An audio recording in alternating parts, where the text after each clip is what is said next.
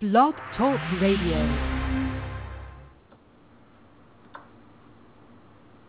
Good evening, ladies and gentlemen.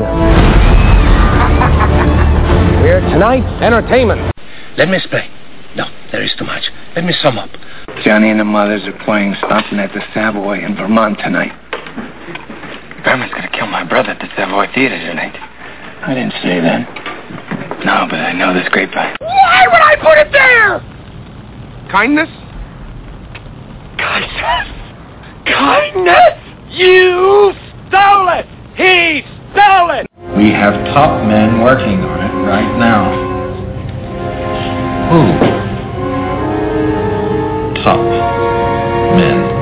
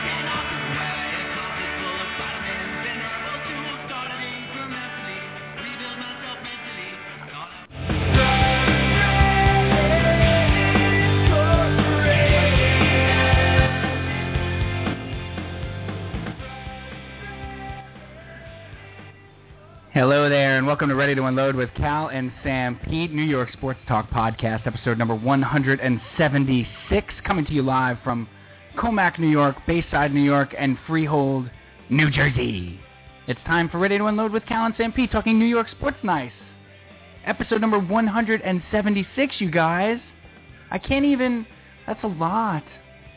And of course, we have a ton of New York sports to talk about, ton of sports to talk about overall, and we'll be joined, of course, by our producer, the Bishop, Big Donut Pop Culture PJ, for a fun load that promises to be both fun and a load. Hi, everyone. Hi, welcome to the podcast. I'm one of your hosts, Steve San Pietro, otherwise known as Sanpete, coming off the heels of our huge, enormous, not a good show, okay, a great show. Last week at 5 Mile Stone, a great bar on the Upper East Side, with the Turn on the Jets crew. We did our live show there for the NFL Draft. It was a great time. Once again, Gun Hill Brewing Co. providing the beer. Everybody, I think, had a magnificent time. Jay Mafale of the Yayas, who are playing live on Saturday night in Brooklyn, by the way, guys, and filming it. It's a film. Part of a documentary, something like that. I don't know. Hey! It's Jay Mafali. He's a nice at this one. So he was nice enough to do the sound. They're filming it for some documentary, something about gorillas in the mist. But anyway, welcome to the program. Let's bring in the co-host of the program of this podcast we call RTU, Mr. Brian Calneva Calpino Caliente. Hi, Bri. Hi, Steve. Hi there, my friend. We're back in the studio. We are back in our respective studios. And we have a ton of sports to talk about tonight. How are you doing, though? I'm all right. It's been I feel like, why am I Jiminy Glick? Because I really feel like it's been a tumultuous week.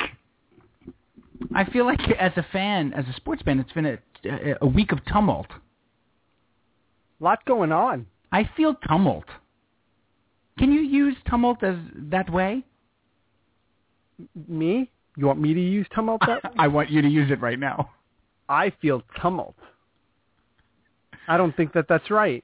Can you do it like, I feel tumulty? No? No good? Little tumult going on.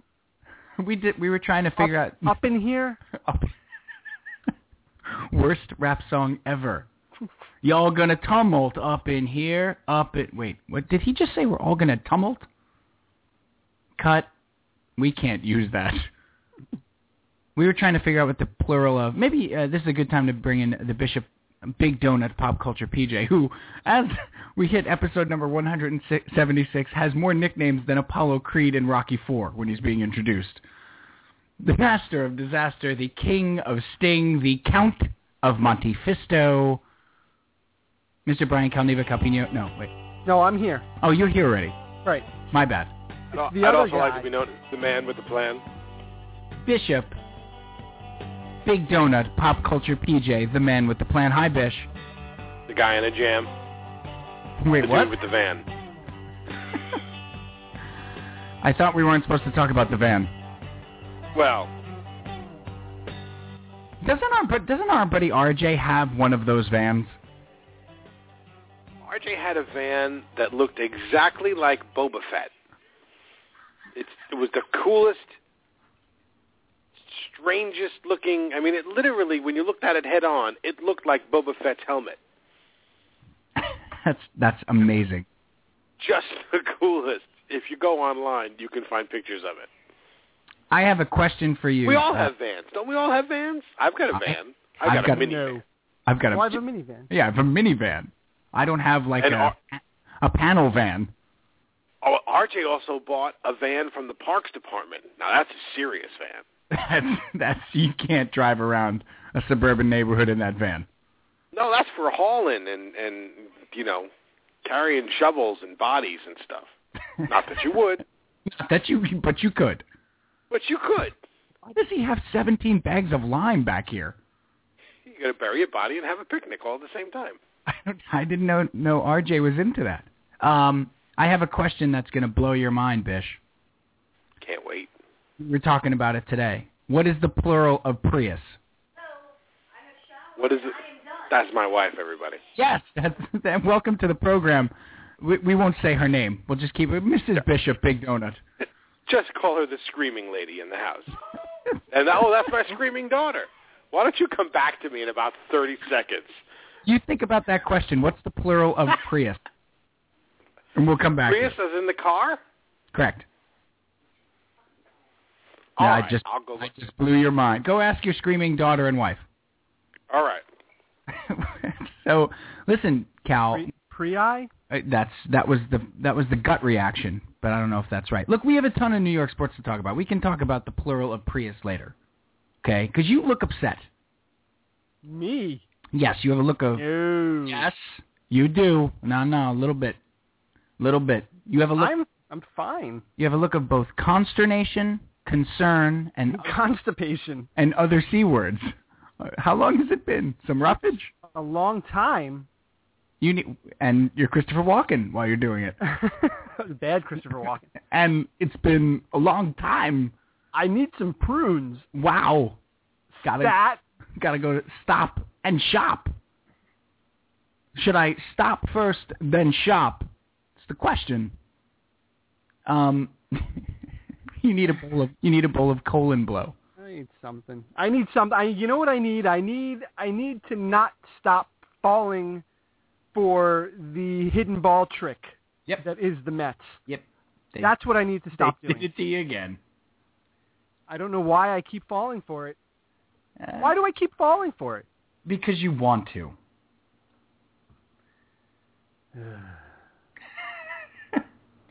Okay, Todd McShay, go easy. Just calm down. Oh boy. I know. We're just going to talk about sports. It's really okay. Cal, give me your best McShay when I ask you to tell me about Johnny Manziel's ceiling. Well. Man. Oh. All right. Here's the deal with Johnny Manziel. Right. Then he finally gets to it after 7 minutes of exasperation. Oh. He actually gets up and walks around the room a little bit. He undoes his top button. He loosens his tie. Takes a drink of water. Yeah. Oh, boy. Like he's being interrogated. Oh, man. Oh, doctor. I was afraid I was going to be asked. I know I'm a draft expert on a draft podcast, but you have really put it to me here, sir, asking me a question about a draft prospect. Anyway. Did it get hot in here? Is it warm in here? Who is this guy? Who are you? What is this, the Inquisition? Hey, set the stage for us, Steve. I would love to. The big unload tonight is simple. Look, we have a ton of New York sports to talk tonight. Here's what we're going to do, Cal. We have the Mets and Yankees with the Subway Series, the 4-game set. It's going on right now as we speak. In fact, they're in the 9th inning. The Yankees with a 1-0 lead. Spoiler alert. And Dave Robertson on for the 4-out save. Curtis Granderson at the plate. Jacob deGrom making his debut today. The Mets really, really disappointing with the bats. 12 strikeouts. 8 in a row at one point. It's just a really awful performance by the Mets. So we have the Mets and Yankees to talk about. Really interesting to get a look at the Yankees at this point too, Cal, and see how that team is constructed. So we got that. We got the Rangers are in the Eastern Conference Finals. It's time. We actually have to talk about it and put on our Canadiens jerseys. No, I do want to get your opinion of that playoff series because I feel like you will watch a lot of it. I will. Yeah. And then the draft, the post-mortem on the draft last week, in the cold light of day, the Mets took all 12 players with 12 of their picks. They took the whole draft. They took the whole draft. Everybody was drafted by the Jets. The Giants had a very interesting draft as well, so I do want to talk about that. And Rex Ryan made an appearance with Francesa today, Cal. That's a big deal. And it was, I don't know if you got to listen to it, but it was super interesting. I did listen to it. So I want to touch on that. And then we have an awesome fun load that combines both pop culture and sports, which is really, that's what you ask of a fun load. That's like a wheelhouse fun load. It is. So let's get right to the big unload. Let's get right to the topic at hand. Mets, Yankees, 4-game set. Subway Series early, and then they're done. That's it. They don't see each other again. First question, I don't know if we talked about this, Bri. Do you like the 4-game set as opposed to the 6, the 3 and 3? Yeah, I like it much better. But the 4 in a row? Yeah, it's fine. It's fine. Get it out of the way. No. I've lost its juice for me. And 6 games way too much. Don't need to be playing them. 6 games is way too much and is unfair to the Mets. It is. It's unfair that the Mets have to play the Yankees 6 times a year and other teams don't. The Yankees are always going to have a $200 million payroll. They're always going to have a competitive team. Other teams don't have to do that. So that's unfair. So I like the 4 games, but can you give me 2 and 2 over 2 weekends? Well, you can't do it over the weekends. Why can't you? What are you gonna? You're not gonna do a Friday, Saturday? They play 2-game sets all the time. Not over the weekend. But it's make a special exception. Play a Saturday, Sunday night, and then the next weekend play the Saturday, Sunday night. What are you doing on Friday? Friday, schedule one of the teams that you have an off-balance schedule with and play a 2-game set with them. No. What do you mean, no? You can't just at least entertain it. No, that's because that's not how it's done. But no, okay. but that's when you make an argument when you don't agree with something. The answer is that's not how it's done. That's it. And you can't come back from that. I see. Right? I guess so. Because is that another thing we need to talk about tonight? How that's become Sports Talk Radio 101? Right. That they're basically teaching antagonism? Right. Well, the Heat are going to win the next round because they're the Heat. Right. Now, if I'm a caller calling up to make a point, a very valid one, about the Heat maybe not winning the next round, you're not paying attention. But you're going to find the antithetical argument. Right. Right? Exactly. It doesn't matter what I believe. I'm just going to come up with whatever the opposite is. Okay, good. So that's Sports Talk Radio now. That's how you do it. Great. Good job, everyone. So the 4-game series, I like the 4-game series. I like 2 and 2, and you're done with it, and now you move on the rest of the season. I'm okay with that. I guess my problem is 4 games in a row against the same team. I just don't like that. Well, they play 4-game series all the time. I know, and I don't like them. Well, I don't care for them. I don't mind the 4-game series out of division. So I guess, and obviously it doesn't get much further out of the division than the Yankees because they're in the other league. I just don't like playing the Yankees 4 times in a row. I feel like it's impossible to take. I mean, they did it last year, and they were a terrible team. But I don't know. I want to break it up into 2 and 2. Why can't we just do 2 and 2? Maybe they'll do that. Maybe they'll move to that in the future. Maybe when Bud Selig retires. What do you mean, in 2027? When he's finally retired? Maybe then. Just give me Saturday, Sunday. Nice. Here in New York. Could you imagine? But just on back-to-back weekends. I love it. Okay, so fine. They're not going to do that because they said so. Fine. I don't like it. I understand your point. I prefer to just, get it out of the way and move on. Yes, well, the Mets are going to do just that as they took the first two games of the series. Wow. we have video. We're on Uvu in a video conference call, and a light just went on above PJ's head in his video projection. Do you have an idea, Peach? Did something come to you? I need to take a picture of this. Hold on. Okay, we will. No, my wife is just doing laundry. That's all. We'll post that. We'll post that picture on the episode page because it really looks like you had a great idea. TJ's going to reveal his thoughts on the schedule now. Yeah, I got it. The light went on for you, Peach. You're like a second-year quarterback. I don't know what the that light means. went on. It's a sport ball. It's fine. I don't know what any of this means tonight. We're going to talk about Kurt Vonnegut in a couple of minutes, so hang in there. Thank the Lord. There she is again. Wow. I'm just going to mute for the rest of the show. How does Tina feel about the schedule? She's against it. I'm sure we'll hear from her soon. Yes. Something about socks. So, and unbalanced scheduling, and an unbalanced load of laundry she's about to do. And so, the Mets, in the first two games of the series, Cal, everything was roses. They put up 21 runs in 2 games, and now they just got shut out again. Mm-hmm. They basically had, I think... And PJ's had enough. And PJ disconnected from our video call. So they lose tonight 1-0. I think they only had, 4 hits tonight, maybe? 2. 2 the whole night. I believe they only had 2 hits. They had to have at least 3 because they got 2 they had first and third with DeGrom. DeGrom got the hit after Tejada. Those were the 2. And then Murphy got a hit in the 7th.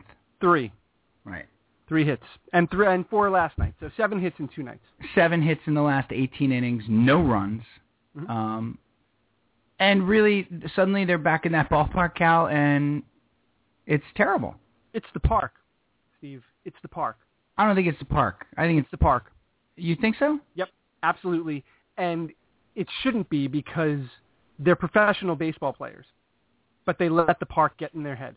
Right. Absolutely. I am convinced of it more than ever after watching them explode at Yankee Stadium and dance around the bases like schoolgirls with every hit that they got. They're laughing it up. Yo, look at us. We're fine. Every ball we hit's going out. This is great. We're a professional ball team now. And then they come back to Citi Field, and their approach changes dramatically. They don't know what they're doing. They let the park get into their head. Their stupid manager is making comments about the park, which feeds right into it and enables them. It's the park. And the answer isn't move the fences in. The answer is get your heads together and learn how to hit in this park because it's your goddamn home park. I can't disagree. I can't disagree. I had an interesting conversation with a Yankee fan today about it, Cal. By the way. Sorry, no need to apologize. That's what we're here for. And you're right. I didn't mean to bring his name into it. Right. That's never a problem on my watch. I had a really interesting conversation with a friend of mine today, one of my coworkers, Joey, who is a Yankee fan who took his boys to Citi Field last night for the Mets-Yankees game. And he's done this before. He really likes Citi Field. And let's be honest, I said it, drop a dime in the bucket, play a song about the New Orleans. That's a terrible job by me. I'm sorry. We're also not going to make a mistake about it. Yes. Okay, let's just get them all out. I blew it. There's no doubt about it. Yeah. It unleashes it all. It just kind of... I know. Okay, go ahead. All right. That moment of that pause I just took that was no, but it was not about you. admonishing me. It was shame in myself. Oh, no, I wasn't admonishing you. I was Disappointment in myself. That's what happens. I let this podcast down. I let you down. And most importantly, Cal, I let the fans down. I'm better than that. But let's be honest. Citi Field... No, I've heard this from a number of people. Citi Field is a better experience for kids. I've taken my kids there. It's a better experience for kids, I found. It's a more kid-friendly park, more intimate setting. But he went last night, and we were having a discussion about Terry Collins' comments about we hit 3 home runs, we just didn't hit them in the right park, about his own home park. And I said, you can't say that. You just can't do it. And Joey, who's a really good Yankee fan, very logical, he's old enough to know when they stunk, so he's a really good Yankee fan, basically said, he can, so what? It's on the players. Get out of your head. He basically said what you just said without the, bringing God into it. But he basically said what you just said, and it's on the players. Enough. It's your home park. If you let it get in your head, it's not the manager's fault. It's your fault. Well, and the other part of that is that the guys that don't play there 81 times a year seem to have no problem hitting there. Yeah, I was meaning to do this today, and I got jammed up at work. But this led to a discussion about how many home runs the Mets have hit there, and how many home runs the visiting teams have hit there. And I don't know what the numbers are. Ever? Or? Yeah, overall, since the park opened in 2009. And then you have to take a look at it since they moved the fences in. Right. And took down the Great Wall of Flushing in left field. But to a larger... So we got that out of the way, and I'm glad you said it, because the park is not going to change. No, and I haven't got it all out of the way, because if you heard some of their comments at Yankee Stadium, a lot of them made the comment that, it's nice to be rewarded when you hit the ball well. So even when they were hitting well, they were commenting on Citi Field. Yes, because it's such a stark, difference between the two parks, and they play in the same city. Like, it's not often you play 2 games at Yankee Stadium and 2 games back at home right away. Like, I've heard them say, I'm not taking them off the hook for that. They shouldn't say that. But, I've heard them say similar things when they played like 3-game set at Citizens Bank and then come home and played at Citi Field again. Right. The problem overall is Citi Field and being in the players' heads. It's in their heads. I'm sorry, it is at this point. You can't tell me you can tell me it's not. I don't believe that it's not. There's a problem with them playing at home since the park opened. They've been awful at home except for 1 year, since 2009. Last year they were 33 and what? 48. 48? Yeah. Is that what it is? 15 games under 500 in your home ballpark. Yeah. How is that even possible? I don't know. They don't stink. I don't know. That's the worst part about it. I can't sit here and say this team stinks. They don't. They don't stink. They have talent. They can pitch with any team in Major League Baseball right now. And they've got guys that can hit. But when they come home, they let the park get in their head, and they change their entire approach. How many called third strikes did they look at tonight? You said it. I think 6. Right? At one point it was 3 in a row. I think they struck out, 15? They struck out 2 more times in the ninth, so they struck out 14 times tonight. They struck out 7 times in a row in the 7th and 8th inning. 8. 8 times in a row. Yeah. We're raw from just having watched them basically get 7 hits in 2 games and making Masahiro Tanaka on the Yankees, who is very impressive. I'm not taking anything away from him, but making him look like the second coming of Greg Maddux. Well, he pitched really well last night. Pitched extraordinarily well, but he did not have great stuff for the first 4 innings, Cal. Didn't. They let him off the hook. I was watching it. I mean, but I'm saying watching on TV, you actually got an even better sense of his stuff. Like you could see the velocity on every pitch. His splitter he didn't have control of his splitter yet. He didn't get really good mastery of it till the 4th or 5th. Look, I don't mean to take anything away from him. He was unbelievably impressive. That's what you get for $154 million or whatever they paid for him. Okay, so then answer tonight when they're pitching. But tonight, that's what I was Chase saying. Watkins or whatever his name is. Chase Whitley. Whitley? Chase? I believe it was Chase. Chase Whitley. He was pitching from the stretch. Oh, I mean, the guy's not even a starter. They had to. I mean, he had given up 2 hits. They had to take him out at 74 pitches because he was gassed. He's not even a starter. I mean, and they couldn't touch him. You can't. There's no defense for that. There's not. Okay, they haven't seen him pitch before. You can't keep using that excuse. Yeah. No, it's again, as good as you felt about the first 2 nights of this series is as bad as you feel about the last 2. I mean, we talked a lot about the lineup, putting the best lineup out there. They're not doing that on a nightly basis. They were able to do that in Yankee Stadium because they of the didn't. DH. But they didn't on Monday night. No, they did the second night, right, because of the lefty. But they still didn't. He had the opportunity. He had a free spot. He had an extra spot, all the guys in that need to be in, and he still didn't take that extra spot. He used Bobby Abreu, yeah. Who grounded back to the pitcher twice. Cal, he's a terrible manager. He's terrible. But how come he's not getting called on it? Because the GM is terrible? I don't know. I want to ask you about the Yankees for a second in relation to the Mets. Though, because you saw something in this series that was, we've been built up over and over again about these pitching prospects, and we just saw 2 of them for the first time in Rafael Montero and DeGrom tonight, Jacob DeGrom, who was extremely impressive, by the way. Extremely impressive. I did not know. I knew a little bit about Montero. I had seen Montero pitch in the Futures game or whatever. I knew very little of DeGrom. Wow. That kid's impressive. He was unflappable. And nothing seemed to bother him. Got a couple of big double plays. I think he had 5 or 6 strikeouts. Really threw the ball well. He only gave up 1 unearned run. Or I think they actually called it an earned run because you can't assume a double play there. Yeah, that was definitely an earned run. Right. Which, look, they got a gift on Monday because they turned that double play and won the game. Right.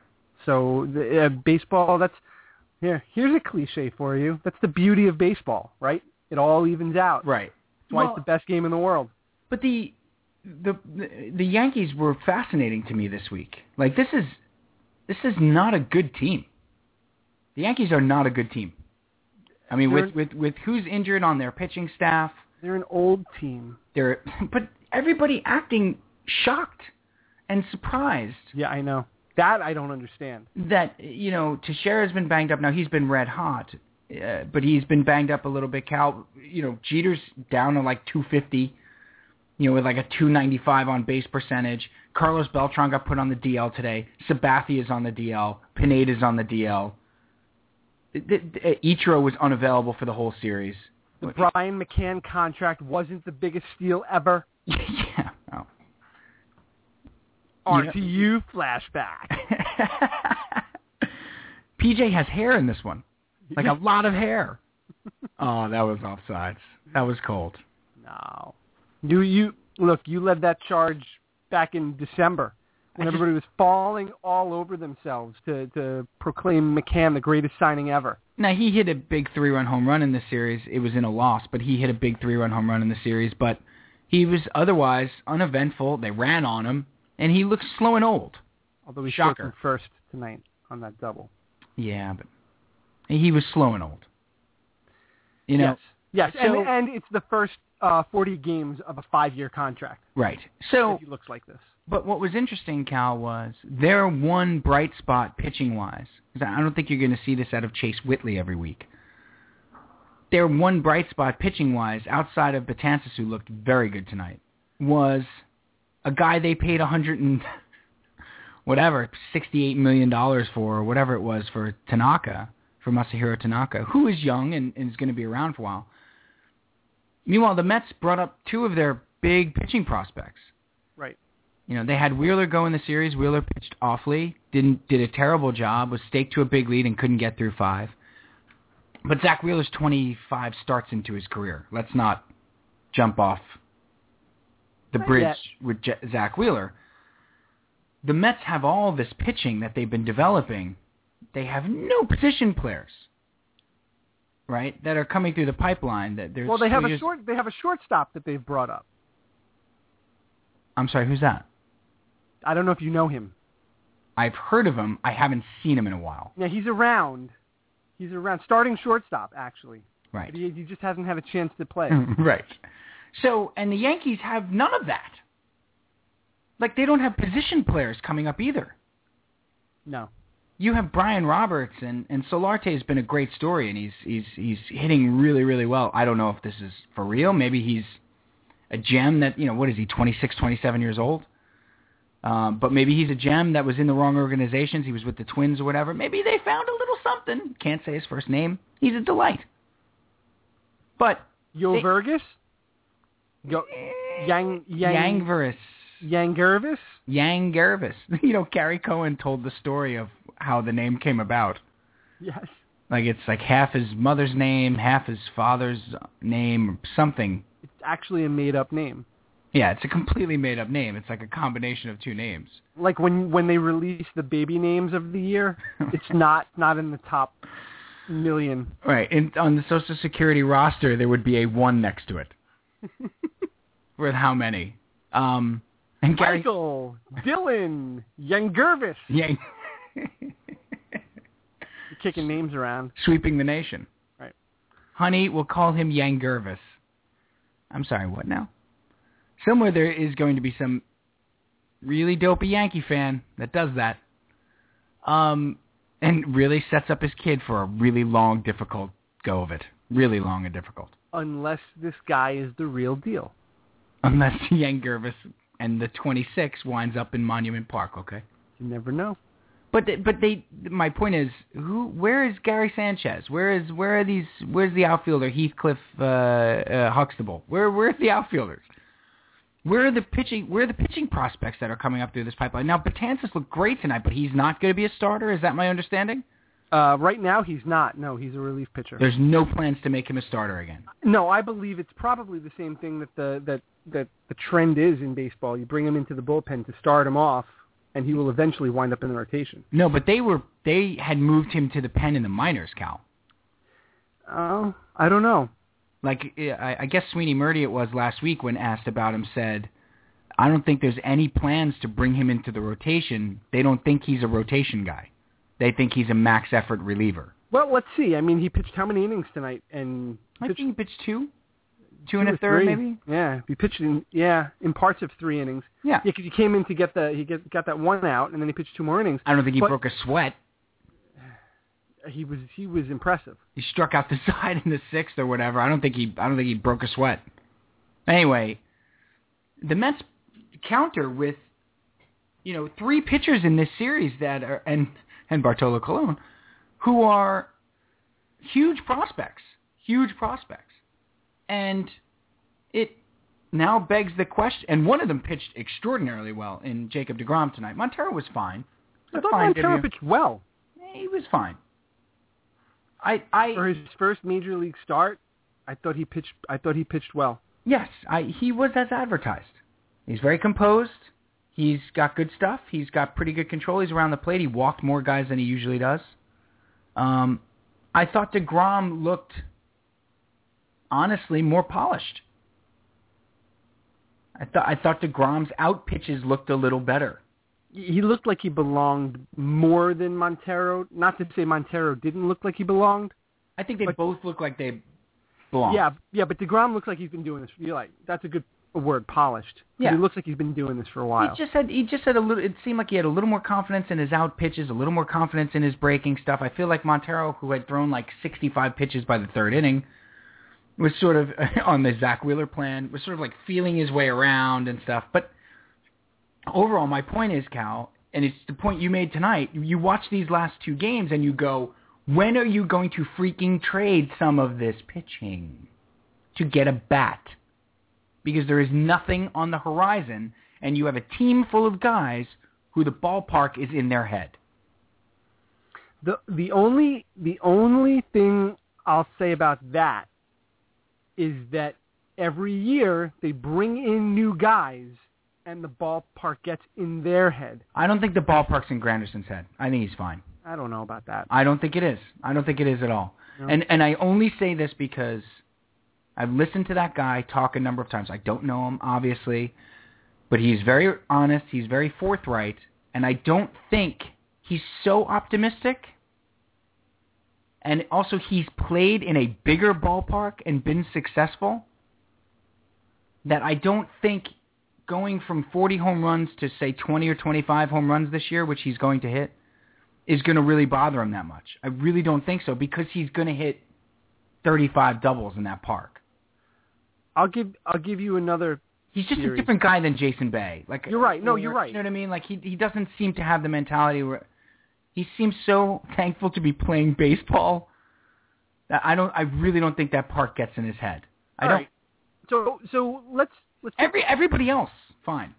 And maybe not even, because let's explore this a little bit. If you take the park out of the equation, another thing that this team is prone to are stretches of bad hitting. You know, they'll go a week and they'll look horrible for a week, and then they'll break out, and then they'll all hit, and they'll look great. Notice how they always break out on the road, though. Most of the time they break out on the road, yes. But they also go through stretches on the road where they can't hit. Yeah. And I think as I'm talking about this, I think the bigger indictment on this group, and you could say it's the core group. You could talk about Murphy, and you could talk about Wright, and you could talk about those guys. I think the bigger indictment on them is that they don't know how to bounce back or to forget a bad performance. Like tonight, Wright had the worst game of the year. His worst game of the year by far tonight. Struck out 3 times. He grounded out meekly with the tying run at third base. He didn't turn the double play in the field. He was awful. My guess is that tomorrow he's probably not going to have a good game. No. I think it's going to take him a couple of games to try to get back on track. I don't think Wright's that guy. I think there are 5 other players on this team that are. I think David Wright bounces back a little better than that. It always helps him, though, Cal, I will say, when he goes on the road. Yeah, that's true. Like, if they were at Citi Field tomorrow, guaranteed he would strike out 3 times and have a bad game. That's true. But I think it always helps him if he has that awful game and then they go on the road the next day. I think he snaps out of it a lot more quickly. I'm going to tie tonight into last night, though. But that's because he has the park in his head, Brian. Yeah, well, yes. Of all people, it's him. Yep. I know. That's why they need to trade for, if you're going to trade for a bat, at some point, I turned into Madeline Kahn there in Clue. Flames, at some point, if you're going to trade for a bat, get a guy who makes that park look small. There aren't many guys like that. There's 3 guys. 3 guys. Let's see if I could pick out who you're thinking of. Sure. Can we play that game? Absolutely, let's play that game. We can have some fun tonight, right? It doesn't all have to be... Look, I'm having fun. I'm not. PJ's eating a bowl of ice cream. He's having a blast.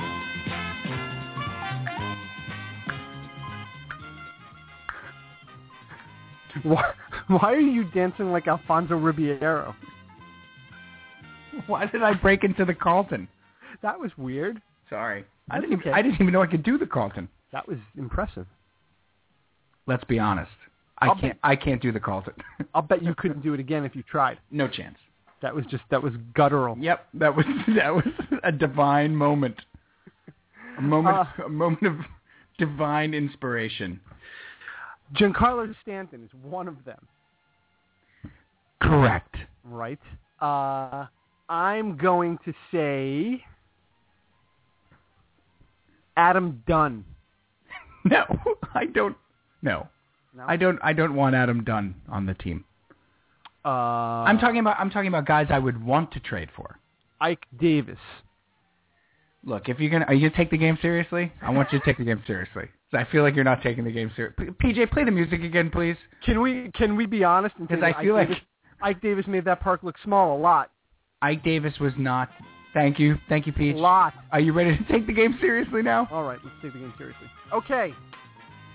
Yes, he did. Not a lot is a strong word, but yes, he did. Guys you would want to trade for that make the park look small. Giancarlo Stanton is one of them.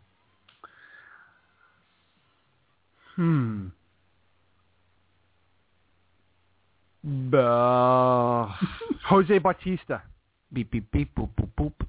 No, but that's a great call. Well, that guy stole that from Joel Sherman. Really? Yeah, I did. No, I'm not disappointed. What did he say? He talked about maybe trading one of your pitchers for a Jose Bautista or an Alexei Ramirez. What? A shortstop.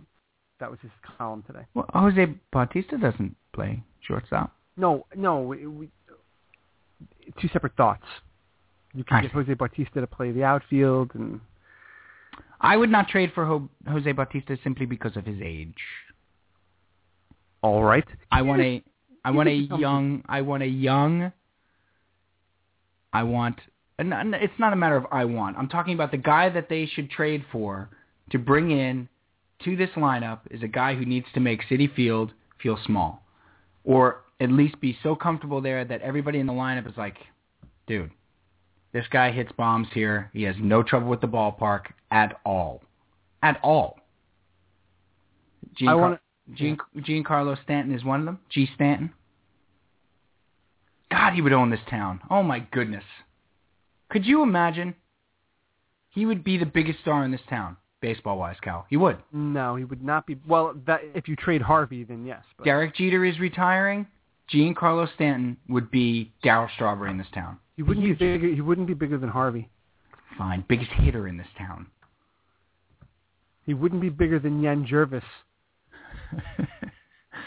Stanton is one. The other one is Troy Tulowitzki. Troy Tulowitzki has hit home runs in Citi Field that make it look like it's a backyard park on Bell Boulevard. Troy Tulowitzki, and of course he fits the team. He fits the positional need. The Rockies need pitching. He has a huge contract that the Mets can't afford.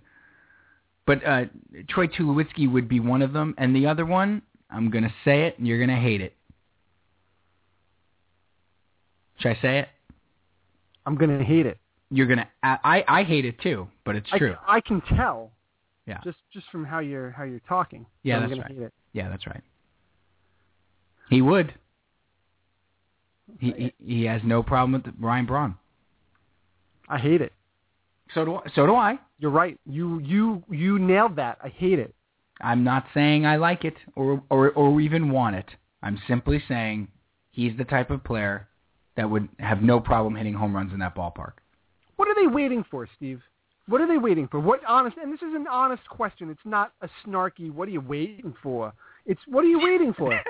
Sandy Alderson. Are you sure it's not that? What are you waiting for, Sandy? Hey, Sandy. All questions to Sandy Alderson must be asked in the form of John Travolta. Playing Danny Zucko. That would be great. Moving on. Right, it would be great if they made the reporters do that. Right, like, if Rich Catino had to talk like John Travolta. Hey, Sandy, what are you waiting for over here? Are you going to, bring in a hitter? Why you got no power on this team, Sandy? Look, I'm going to... Seriously, what's the answer? I'm going to declare an edict. I want Bishop to write it down.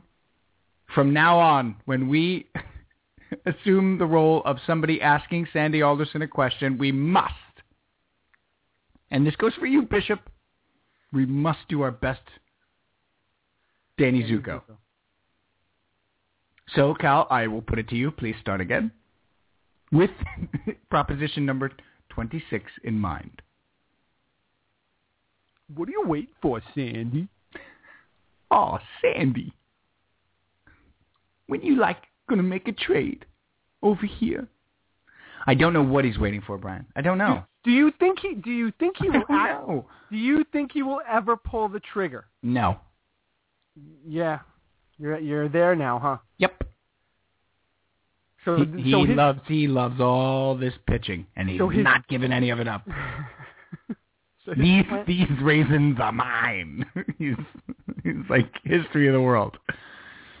These are all my pitches. You used your pitches. These pitches are mine. So that's his plan. Correct. So he's the transvestite in history of the world. Good job, everybody. I honestly believe that he believes that they have enough offense there, and they just haven't clicked. I think he does. Right? It's crazy pants.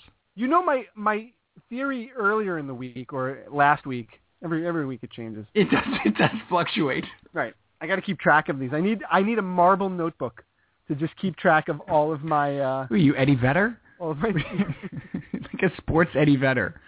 You need a marble notebook. Just gonna write this down.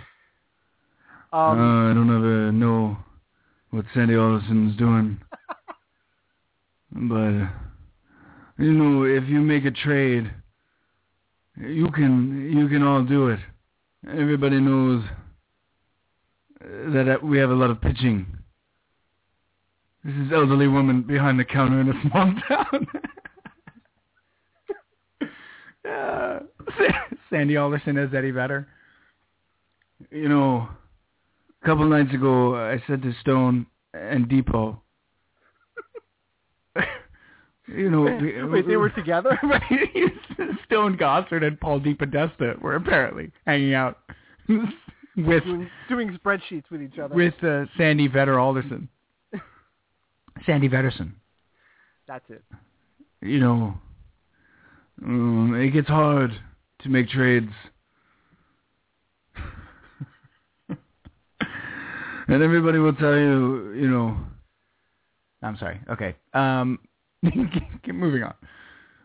Now, I guess we could make that an edict as well, that you have to do your best Eddie Vedder when you're talking as Sandy Alderson. So you're writing down in your marble notebook one of your theories, one of Sandy's theories. Oh. All my theories about Sandy. Here's another one.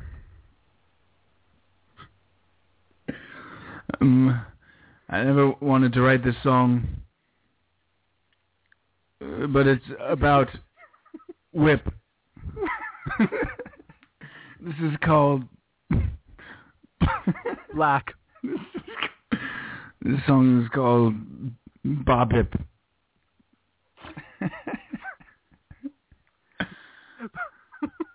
Batting average on balls in play. Behind the counter in a small town. What's your theory? Tell me your theory. Lucas Duda was my other. Oh, that's right. The Lucas Duda theory. Yeah. Some people were asking us about Lucas Duda. He's a linchpin.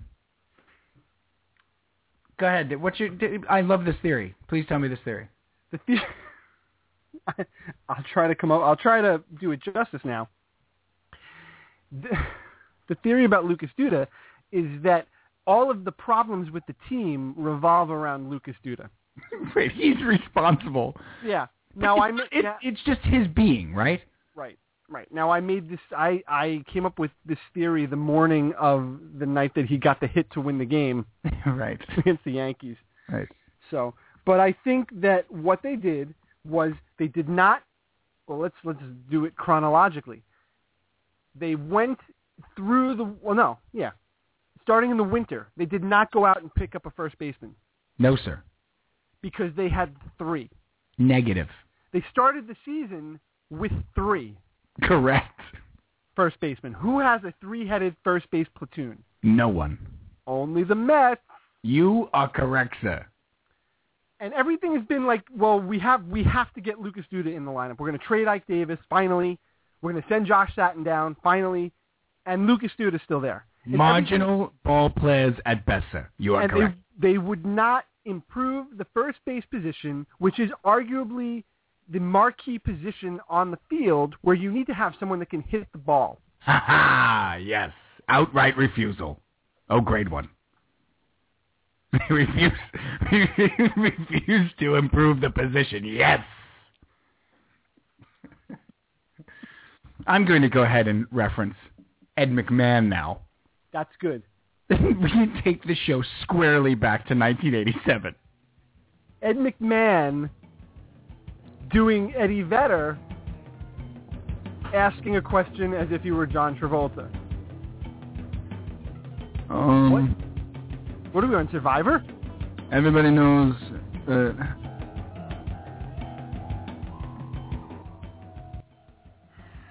it's difficult to build a pitching staff.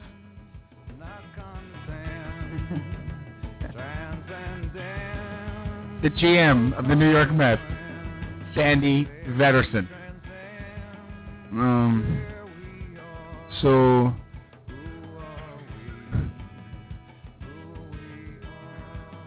made a trade for Zach Wheeler. Everybody knows he can play. I don't. Great needle drop there, Peach. Great needle drop, buddy. So Lucas Duda is the problem. They never improved the position. They traded away Ike Davis. They finally sent Josh Satin down. The position is Lucas Duda's, solely, and he is a black hole in the lineup that everybody loves. They all love him. They all love Ruben Tejada. All of the guys that we talked about as the symbols of this team's failures for the last 4 years. Except Murphy. Murphy's hitting well, playing good defense. Murphy's fine. They love these guys. They do. They love them. I don't understand it. Murphy's on your program, though, of if he has a bad game, forget it. That's going to be 3 games in a row. Yeah, I think so. He beats himself up a lot. But yeah, Lucas Duda as your first baseman every day in that lineup and thinking that's the solution. Like, there's the spot that you can improve immediately. Immediately. If you sign Kendry Morales tomorrow, you're better. Your offense is much better. Yeah, absolutely. Much better. Like, why do you need Lucas Duda in there? I don't know. And now, to finish up on the Mets. Yes, let's do that. Because I'm getting upset now. I'm getting hoarse. I need to know your thoughts, Sanpete, on Juan Lagares being on the bench. 3 out of the 4 games against the Yankees this week. I think it's 4 out of the last 5, too, right? 4 out of the last 5. Your thoughts? Sometimes I can't even do Vedder for the whole thing because I'm too upset. No, I want to hear. I want to hear what you think about that. I want to hear. There's got to be a reason for it. But Brian, you and I have gone back and forth on this a number of times about Terry Collins and who sets the lineup, and Chris Young has to get at bats because he was promised at bats, and I think that's all BS. I really do. I think it's all nonsense. I think Terry Collins sets the lineup, and I think he does so in a stupid fashion. So Terry Collins thinks that Chris Young gives him a better chance every night than Juan Lagares? Yes. Okay. I think he does. I think he thinks that. I think Sandy Alderson thinks that too. But Sandy Alderson's not making the lineup. No, I think that this just happens to be a coincidence. He's still there? I think PJ just wants to hear this song. Always was a favorite Pearl Jam song of yours. But it's not a matter of coincidence or not. He sets the lineup. Yeah, no. I think it's a coincidence in this particular case. I see. I'm sorry. That they both happen to that Chris Young is the guy that needs to play. Sandy Alderson because they want to get Eric Young in the lineup, right? We agree that Eric Young needs to be in the lineup 5 out of 7 days. Well, Eric Young is another one of those guys that is now not going to get a hit for 3 weeks because that's it. He had his run. He looked awful last night and tonight. Well, he gets exposed. That's it. Get him out. Get him out tomorrow. Exposed. Get him out tomorrow. That's the whole point. Get him out tomorrow. But Chris Young is not the guy to play every day. Rotate Chris Young and Eric Young. That's the answer. Juan Lagares needs to play every day. He's a budding star in this league. Anything that we've seen out of him this year shows that. He's at the very least a budding starter and everyday player. He at should the very start every day. Right. And when you are so obsessed with your pitching and you're so concerned with your pitching, you need to have the best defensive lineup out there that can still hit. And Lagares is the best center fielder. They said it on the broadcast tonight. They think he's the best center fielder in the league. He might be. He might be, arguably, the best center fielder in the league. And he can hit. It's not like Tejada, who's playing a really good shortstop right now, but can't hit. K, you can carry him if the rest of the lineup is hitting. But you've got a center fielder that can play center field and can hit. And then you've got a guy making $7.5 million, that's batting .220, that plays every single day. You're right. Those are my feelings exactly. But we've said this about Terry Collins forever. I'm sorry, it falls to Terry Collins. He makes the lineup. He makes the lineup. There's no way that Chris Young being promised at-bats means you sit Lagares 4 out of 5 days. I mean, Sandy Alderson's a lot of things. He's not stupid. He's stubborn. But he's stubborn or not, Cal, he's not... I find it really hard to believe he's sending an edict downstairs to Terry Collins to play Chris Young. Maybe he is. Maybe it's Moneyball. Maybe it's Billy Beane all over again, making them, trading Carlos Pena and making them play Scott Hatterberg. Maybe it is. Maybe it is. Done it before. Maybe Terry Collins has no choice. You can't. And Sandy Alderson is saying, I built this team a specific way with specific players, and if you play them every day, it will work out over 162 games. Maybe that's the case. It could be. If that's the case, and I'm Terry Collins, well, then I'm Art Howe. And I'm forced to play the same guy or the guys that the general manager wants, and not the guys I want to play. Right. And of course, they won 112 games that way, but that's fine. And I'm Terry Collins, and I'm 65 years old, and I'm not going to get another job in baseball when this job is over, so I'm going to just do whatever they want me to do. Yeah, and look. That's what's going to happen. He's the wrong guy for this team, Brian. Been saying it over and over again. He's a bad game manager, and he clearly does not have any sort of gumption to stand up to the GM. And you know what? You just made me think of something. We got a declaration from the general manager this week, Sandy Alderson, of what a great job Terry Collins is doing. Right. Which he's not. He's not.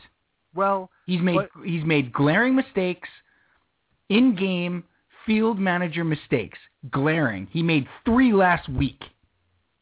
He had a pinch hitter on the top step with a bat. That cost him a pitcher. And that cost him a pinch. I mean, he's made 3 glaring field managers. He's not doing a great job. You know why Sandy Alderson says that? I know why. Because he's a good soldier. Yep. And he listens to what Sandy Alderson wants. He's doing what Sandy Alderson wants him to do. That's right. Boy, this all just came together for me. You know what? I've been saying over and over again that it's Terry Collins' fault. You're right. No. No, you're probably right. No, it's both. Sandy Alderson is probably forcing him to play Chris Young. It's both of them, though. I don't know why he would do it over Juan Lagares since he values defense and how many runs are taken away, but... Because he promised him at-bats. Right. But my point is, those at-bats are coming at the... Juan Lagares' at-bats are coming at the expense of playing Eric Young, not Chris Young. No, Eric Young will now sit. Because your best outfield, if that's what you're talking about, is Chris Young in left, Lagares in center, and Granderson in right, by far and away. That might be one of the best defensive outfields in the league. Really is, because Chris Young's a good outfielder.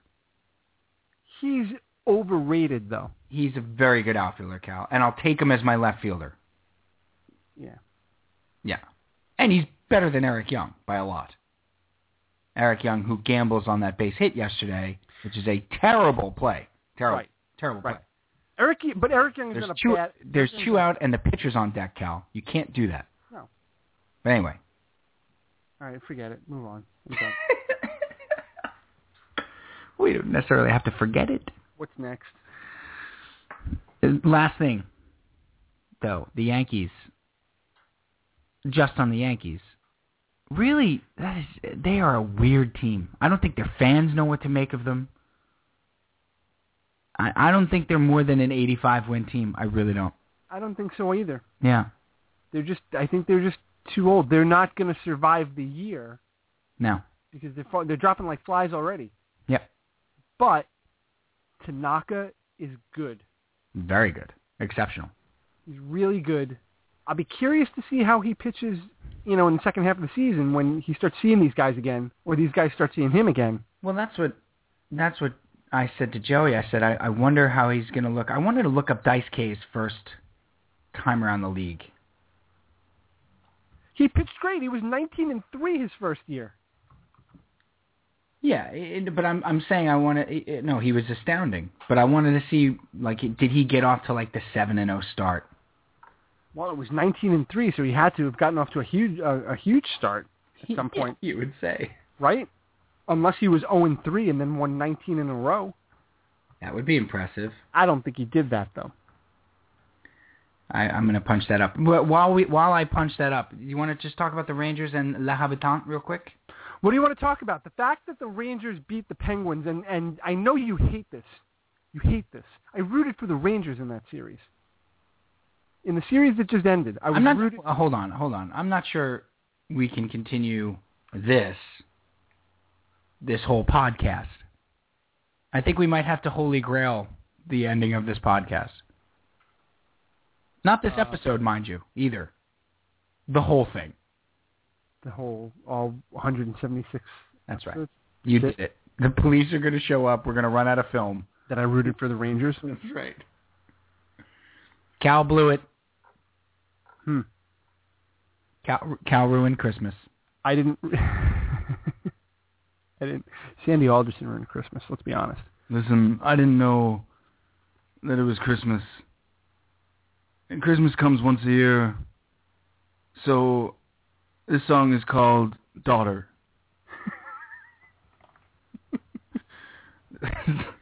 This song is called Winds Above Replacement. Behind a counter in a small town. War. Good God, what is it good for? It's a great stat.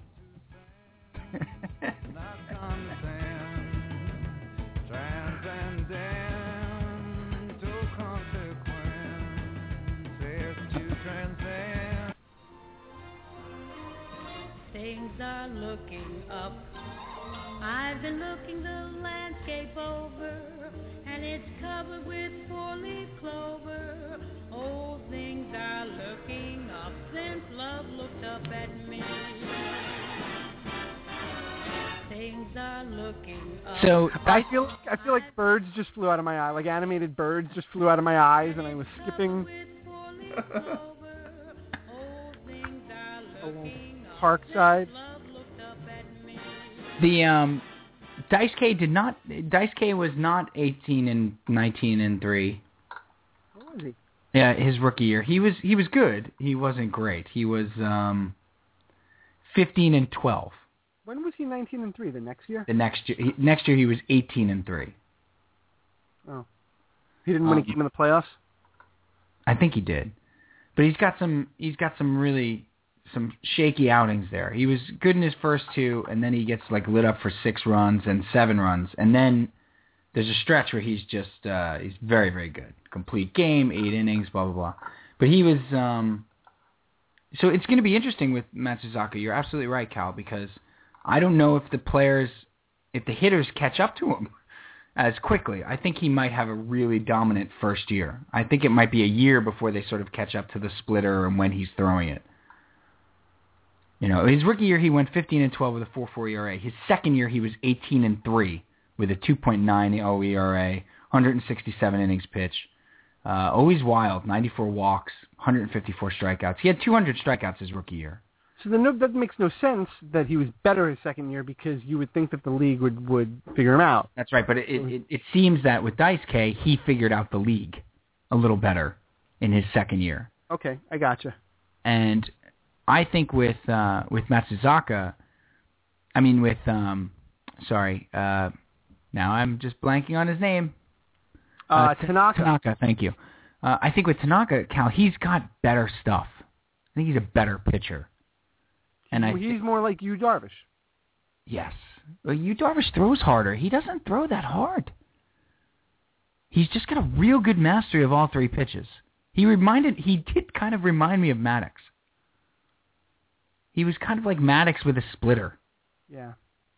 His mechanics a little bit like Maddox, like when you watch him pitch. Yes. Yeah. His body. Slow release, too. That just kills you. Takes, yeah. I mean, just... Anyway. Rangers... Yeah. Don't worry. I'm not going to root for them in this round. Oh, good. Wow. Whew. Thanks. I have to say this, though. I have, on these very airwaves, killed the king, Henrik Lundqvist. You have. And and off the airwaves, too. That's correct. I haven't just reserved it for our little podcast. We've been hearing it for a long time. Yes. And I have to give him credit. He was amazing. Stood on his head the other night, basically willed the Rangers back into that series and willed them to victory. This is a team that was 0 for 36 at one point on the power play, could not throw the puck in the ocean.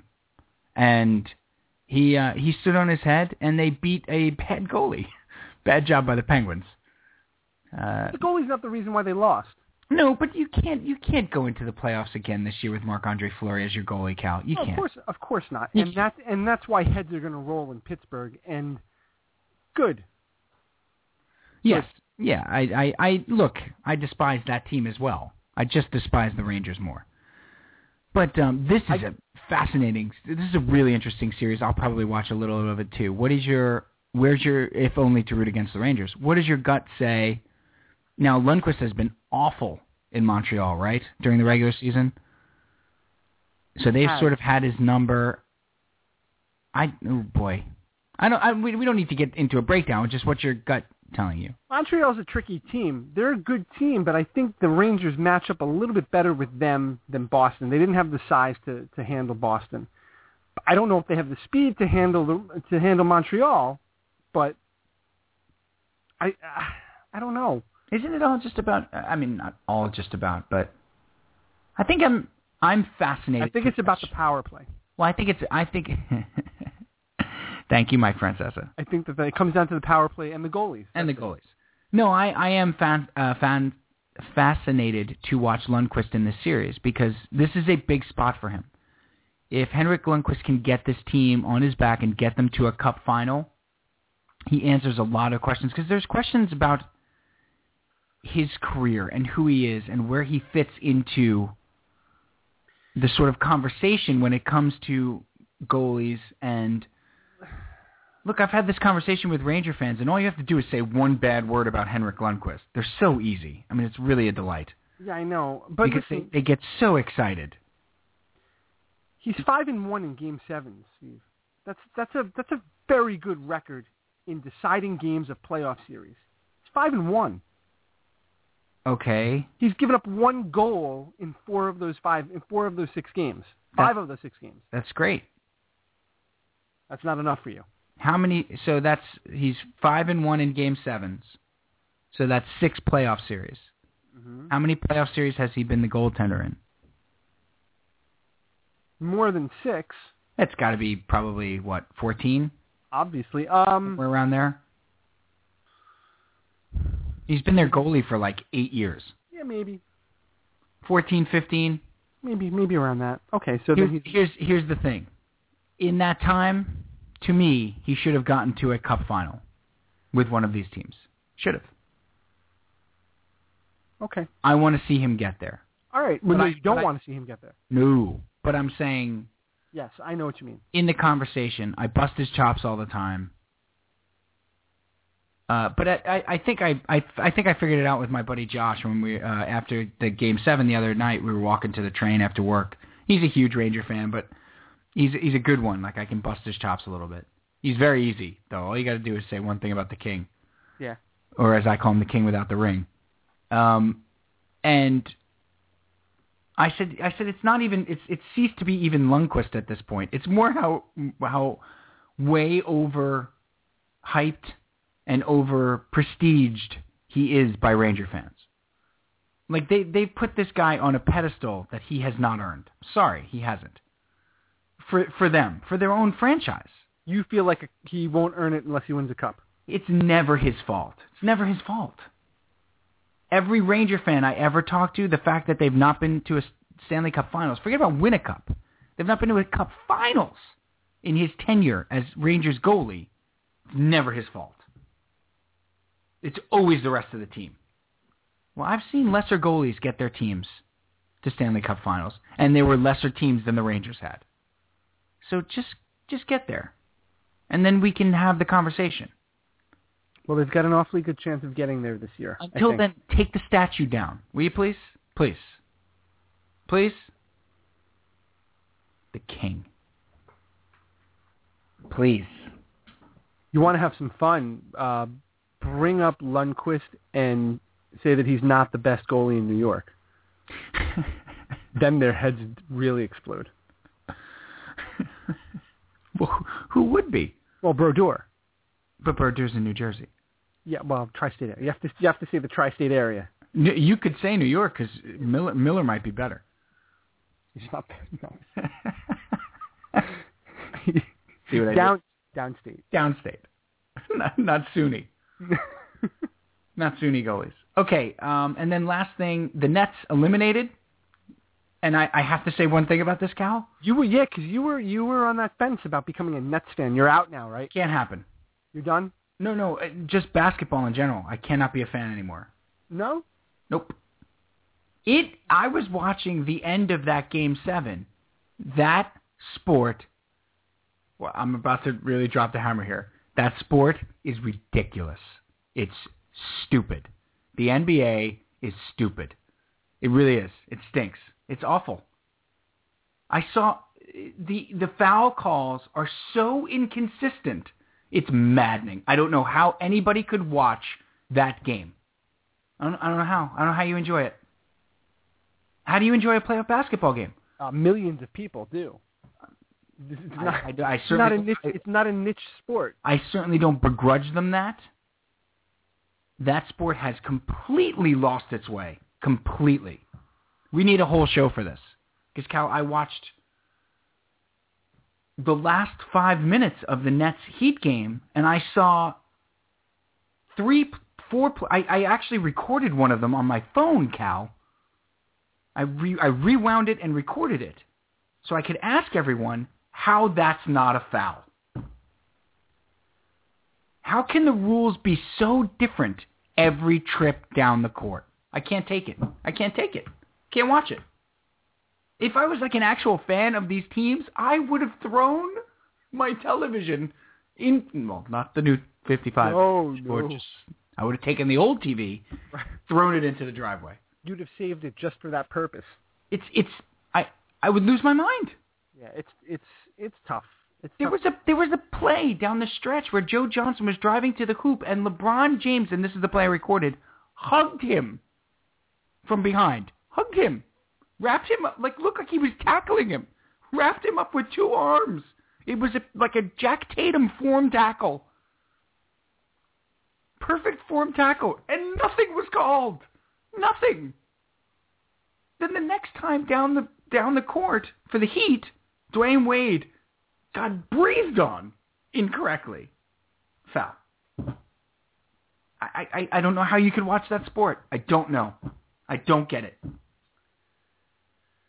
I don't know what to tell you because you know you're in bad shape when Bill Simmons is going on and on before a game the other night about how it's a bad officiating crew that they're assigning to this game.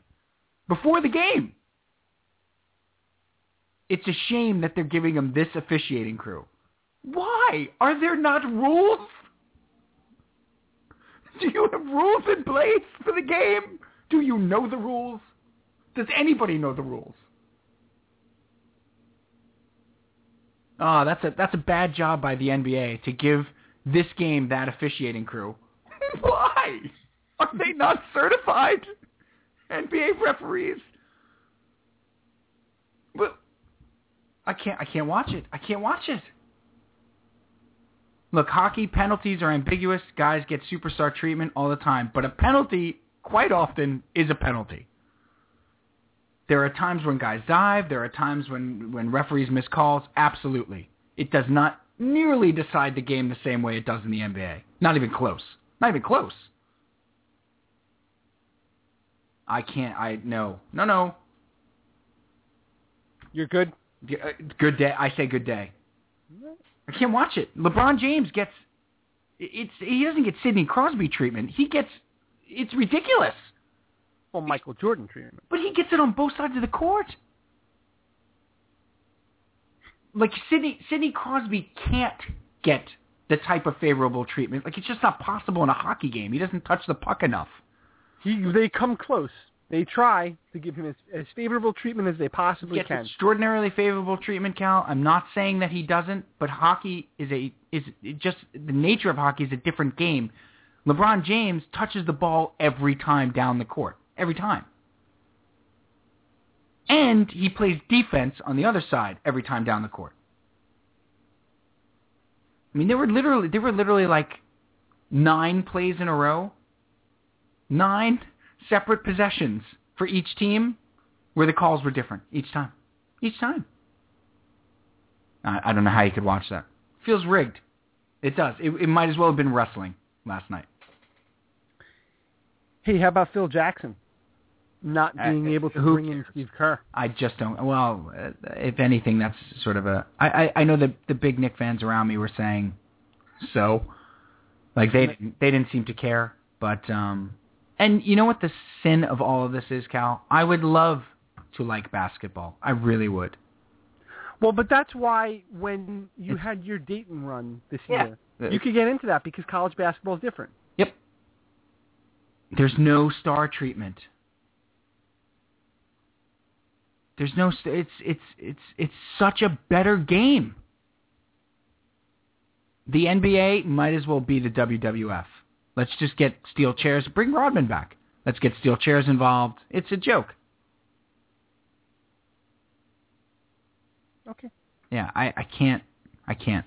Hey, do you want to touch on the draft before we get to the fun load, or do you want to we'll do the draft another time, do the fun load now? What do you want to do?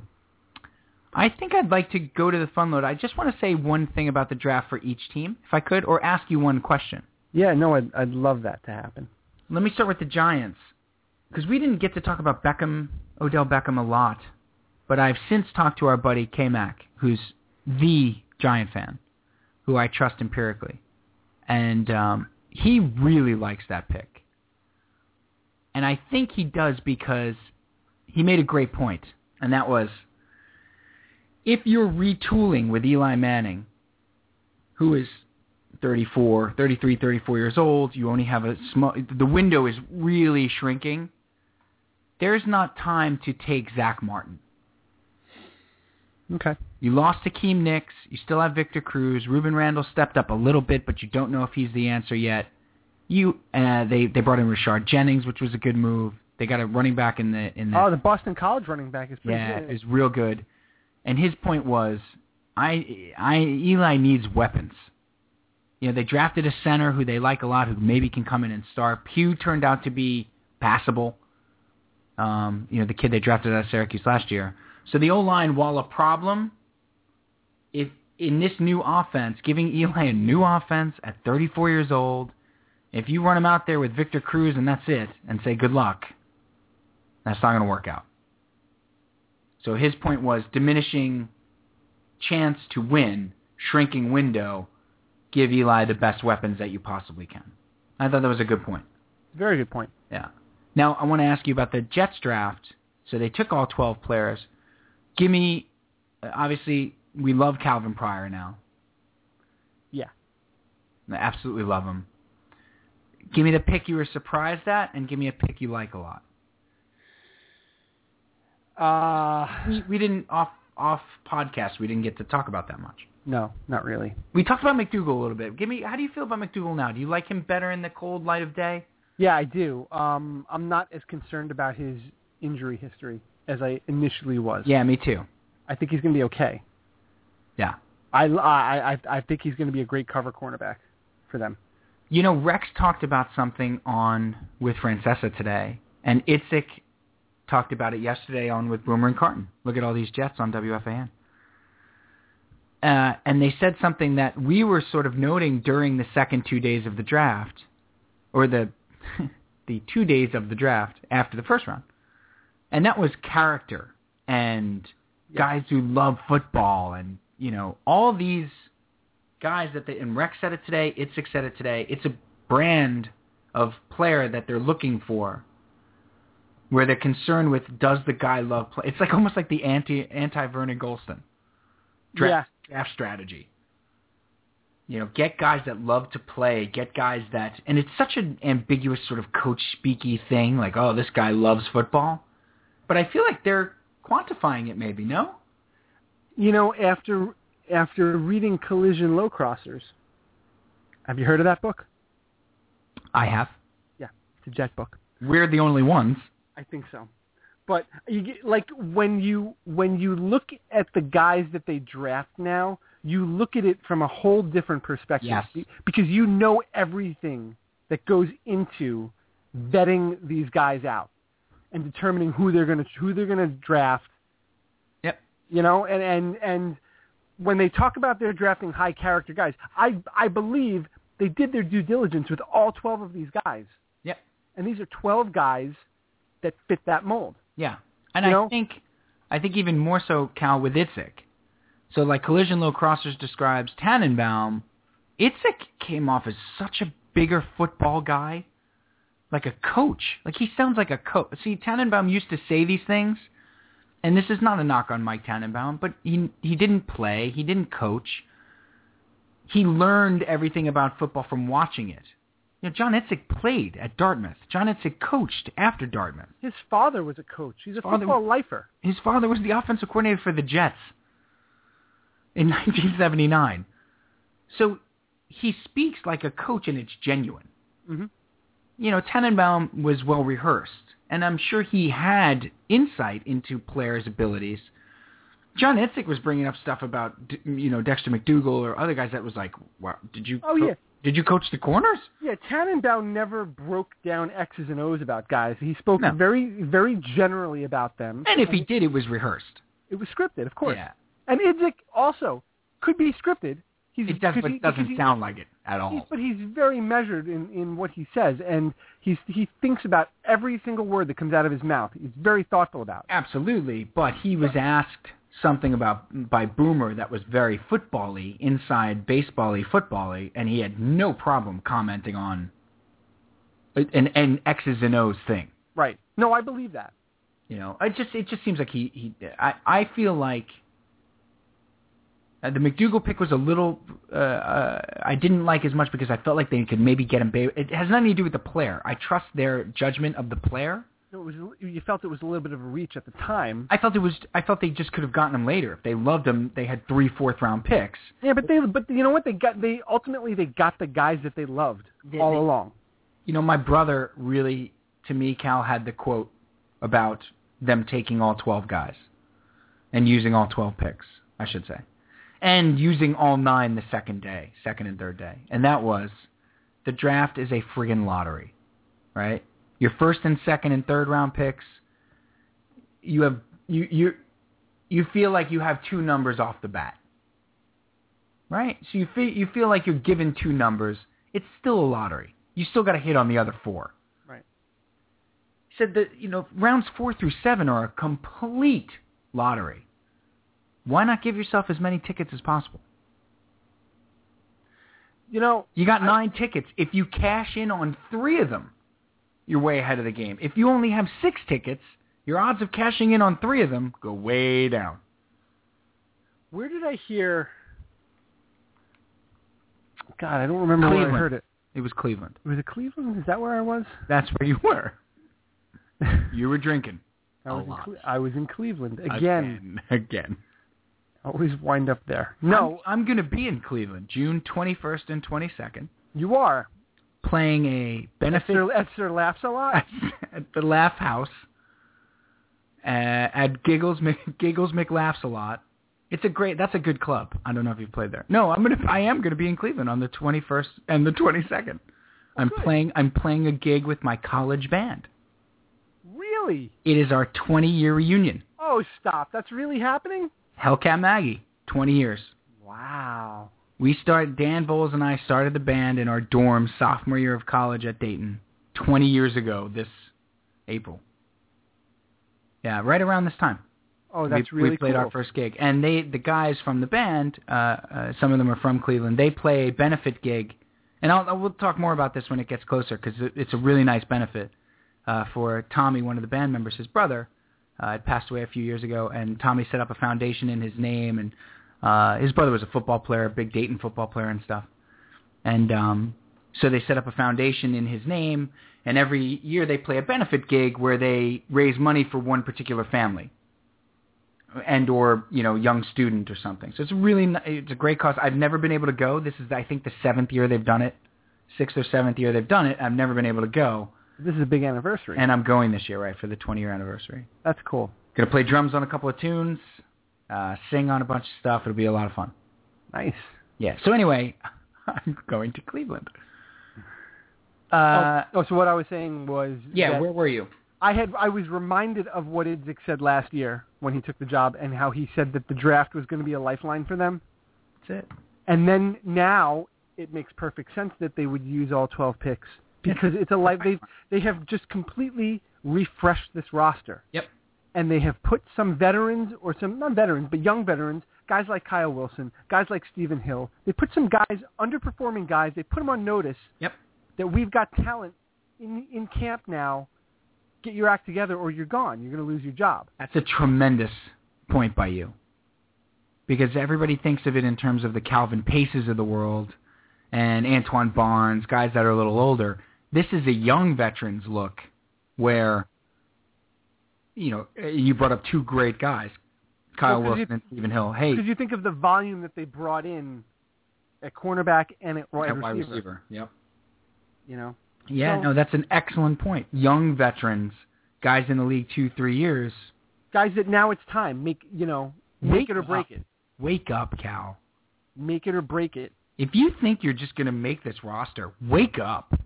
One last thing on the Jets, and then I'm done, and then we can do Fun Load. I love the fact, this might be my favorite storyline of the Jets, or lack thereof, as it were. You almost forget that Chris Johnson is on this team. Yeah. You never hear about Chris Johnson. No, Rex brought it up today, and when Francesa asked him about weapons on the offense, and he was like, well, I think we have. He's like, we added Decker, and we did this, and I think Gino's... He goes, and we added Chris Johnson, who's kind of a pretty good threat and, can take the ball to the house anytime, and Jason Morrow. They added Chris Johnson. Yeah. Very quietly. It's reminiscent of adding Tomlinson, except that he's younger. Yeah.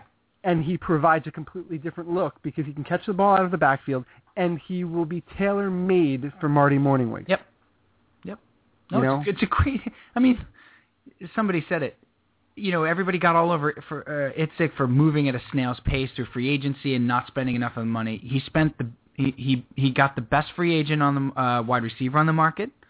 If Chris Johnson had been released earlier or had been a free agent, he would have been the best free agent running back on the market, and he got the best free agent quarterback on the market. So, not sure what now. Anyway. Idzik fail. Okay, let's move to the Fun Load, because this is, guys, I've been waiting all day to talk about this. This is a Jim Dandy. Can we play the Fun Load music? Do we have that? Do we still have that, Scotty? Can we punch that up? Make that louder, Peach. Make that louder. My mind is clearer now. At last, all too well. This is good because PJ knows what this Fun Load is based on. Soon will be. If you strip away the myth from the man, he looks just like you. Too soon? Too early? Too early? Okay, so the reason PJ is playing Jesus Christ Superstar, I want you to set the stage really quickly, PJ, for what happened to you today, because I want us to be able to talk about the Fun Load. So what happened to you today? What happened to me today was I was walking down the street to the early bus stop, and a mother greets me at the corner, all smiley, because she was excited, and she said, "Have you ever heard or seen Jesus Christ Superstar?" Do you know this person, or no? She's a neighbor. She sometimes did you look goes around to for the bus stop cameras? with her- What's that? Did you look around for the cameras? Like this is Right. this is a put on, right? Exactly. So for those of you who don't know, and there may be many, PJ not only knows about Jesus Christ Superstar, having seen the movie and listened and been pretty ensconced in it, he actually directed a production of it in college, of Jesus Christ Superstar. It's pretty much, he could probably write some form of a 15 to 20 page thesis on both its importance in the rock musical scene and the lyrical, anyway. So yes, you're quite familiar with it. It's like a joke.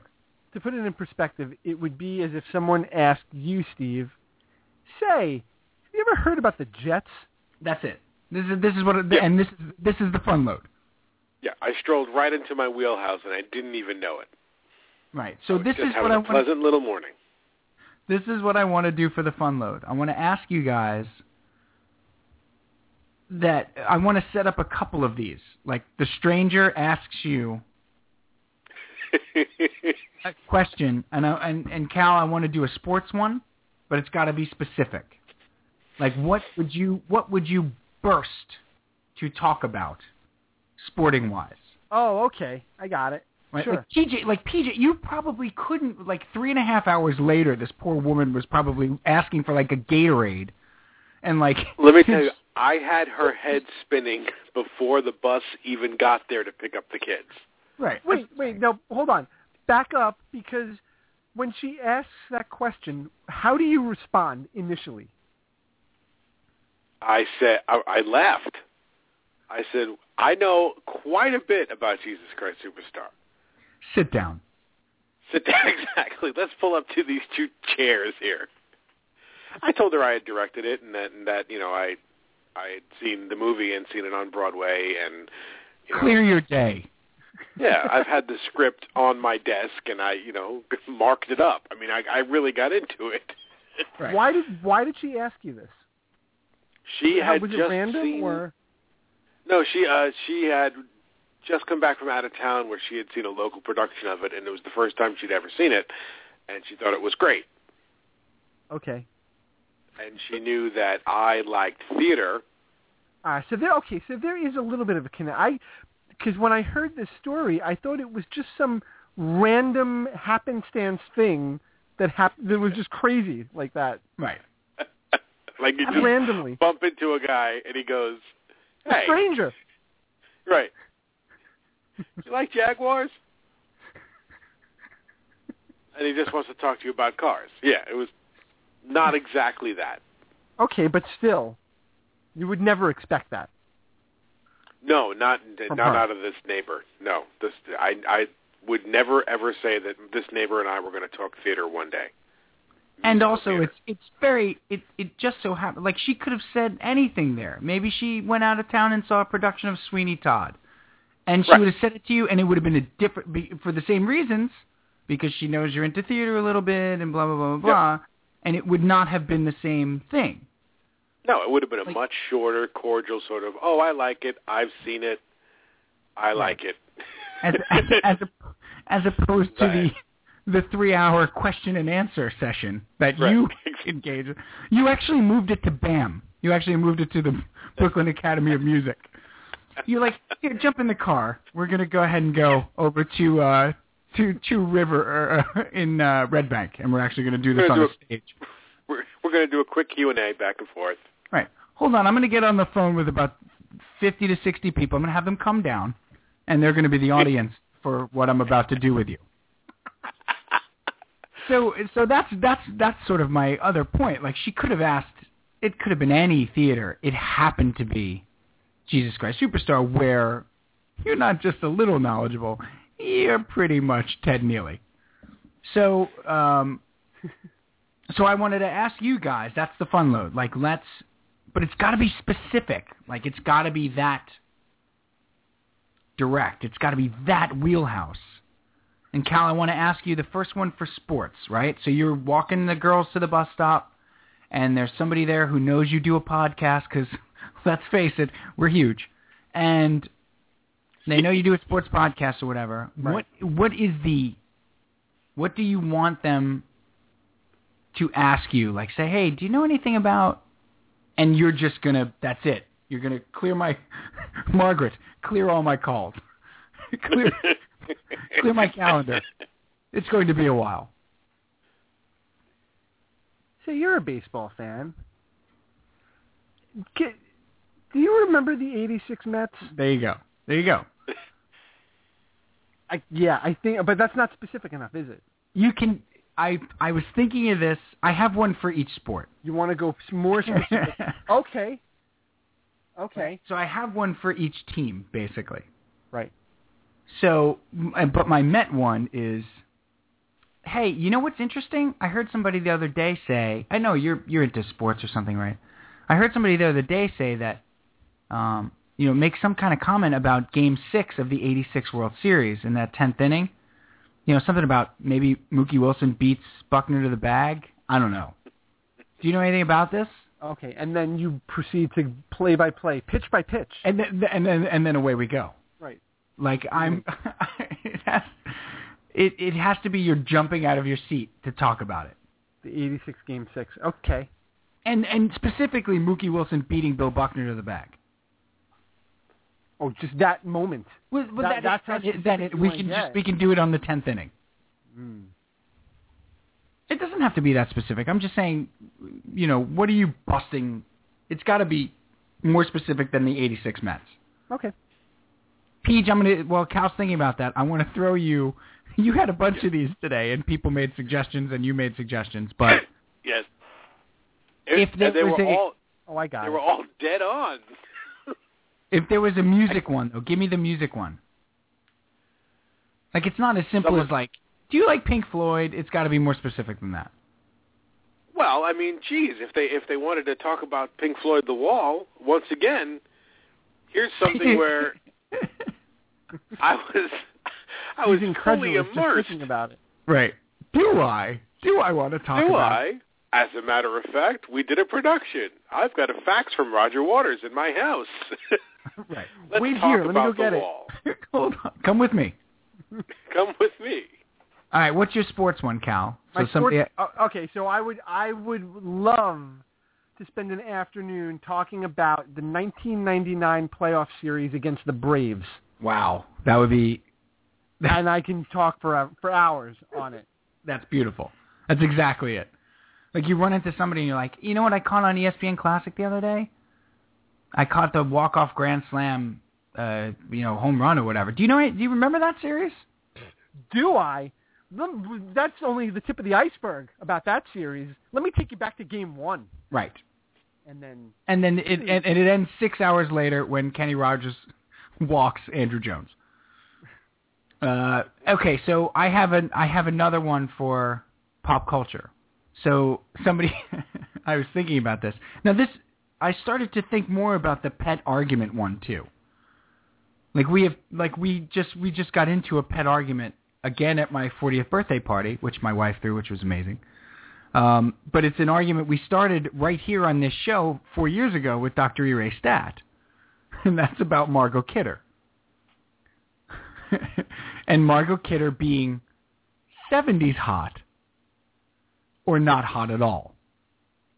And this is like if somebody said to me, like, I walked to the bus stop, I saw like a A&E biography on Margot Kidder the other night. I don't know what to make of her. Was she attractive? What do you think? Any thoughts on that? And away we go. Because then it opens up this whole Margot Kidder portal? Not a porthole so much. How about a rabbit hole? A rabbit hole where there's 70s hot, and then there's empirically hot, and then there's, for some people like Dr. E. Stat, and you have to say it like Costanza, either you're hot or you're not.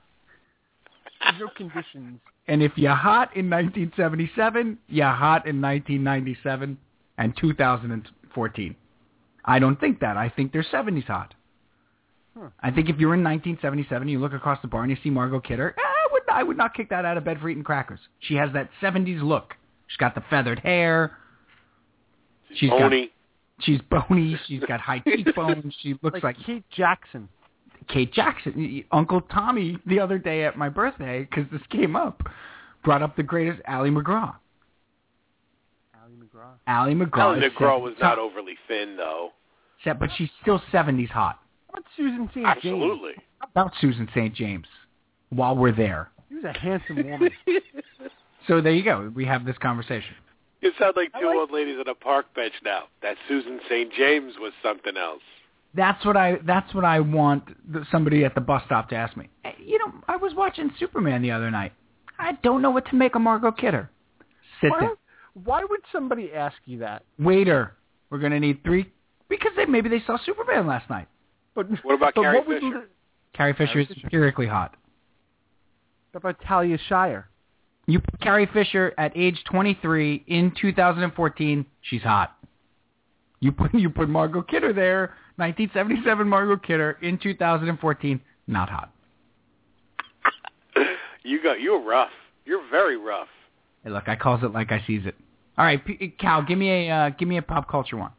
Oh boy, pop culture. And I think it delves into the pet argument.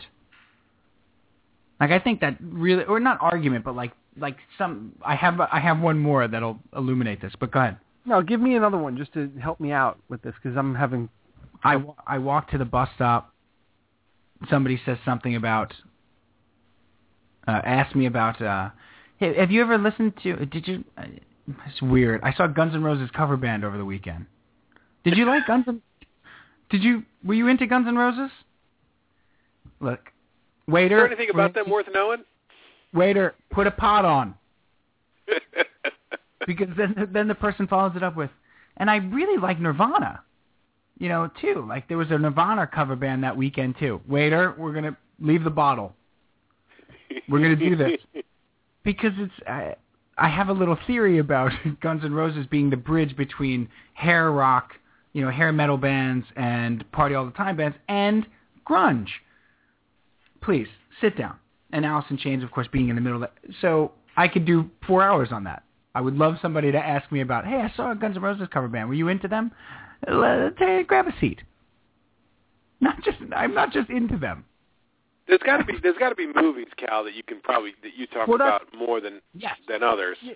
Well, that was where I was going, and that's the one that we always talk about it. And I heard I was talking to my friend the other day, and they were telling me about this movie, The Natural, that's supposed to be like the best baseball movie of all time. Do you know anything about The Natural? It's so funny. I had never seen The Natural until this weekend. Have you ever seen that movie? You're going to need a cushion of some sort for this bench that we're on. Did you eat yet? Did you want to eat? We should eat. We should probably go Robert eat. Redford, 70s hot or empirically hot? Oh. I think you know the answer to that question. Yeah. He is not period hot. He is empirically hot. Hey, look, Rocky 2. Was that any good? I've heard a lot of people say that Rocky 2 is better than Rocky 1. You have any thoughts on that? Oh boy, we're really gonna need. It might get cold out. You want to go grab a sweater because we're going to be into the evening. I have to make a call at 2, just to let them know I'll be home tomorrow. The person's like, it's 9:15. Yes, I have a conference call at 2. So I probably will just take us right up to that. DJ, I heard there was this director David Lynch, and he was like far out. Should I take a chance on David Lynch? Peach, I thought of a better one for you for that. Oh, wow. Even better. It's simpler. Because it could actually happen. And that's the person who kind of knows you says, boy, I just don't get David Lynch. I wish somebody would explain it to me. That's it. Oh, you mean away we go. Someone who indulges my fantasy of being that college professor. That's correct. That I always wanted to be. Yeah. As I send my thesis to you every other day now. Yes. Well, I mean, right now, your current one is, boy, I just finished up with True Detective, man. Do you have any theories or thoughts on that? As a matter of fact, I do. See, I envision 2 other people talking about it, having a conversation, and PJ kind of sitting with his back to them, like leaning back in a chair. And as soon as he hears it, he like falls out of the chair, like he can't get there fast enough. Excuse me, did I hear you mention? I'm True sorry. Detective. I couldn't help but overhear you say that you didn't get Magnolia. Just, I'm gonna swing around. I'm gonna go ahead and swing around. I'm gonna swing around onto your guy's side of the bench. Okay, I've actually done that. That one, not Magnolia. Mulholland Drive, the David Lynch movie. I actually did sit with someone for over an hour and talk them through it, scene by scene. Yeah, that's good. See, that's great. That person doesn't talk to me much anymore. No, that was the end of that. I simply cannot believe this happened to you. I can't. It was the start to a heck of a good day for me. I was just, I was hitting home runs all day. I should have bought a lottery ticket, but I didn't have time. By any chance, would you happen to have any thoughts? Give me your thoughts on what was better, Mr. Roper or Mr. Furley, and how either one of them played into that show. Can you shed some light on that? Now, while that's a favorite topic, that's not what I could go on about for too long. Right. Oh, I could talk about that forever. Yeah. Cal I can't did do doctorate too much work on that Roper one. and Furley. Yeah. Well, it would lead into, the other ancillary characters. Angelino, Dean Travers. Hey, this is a real strength of yours. Felipe. I like this. Felipe, Jack. I feel like I know you better. There's a Greedy Gretchen.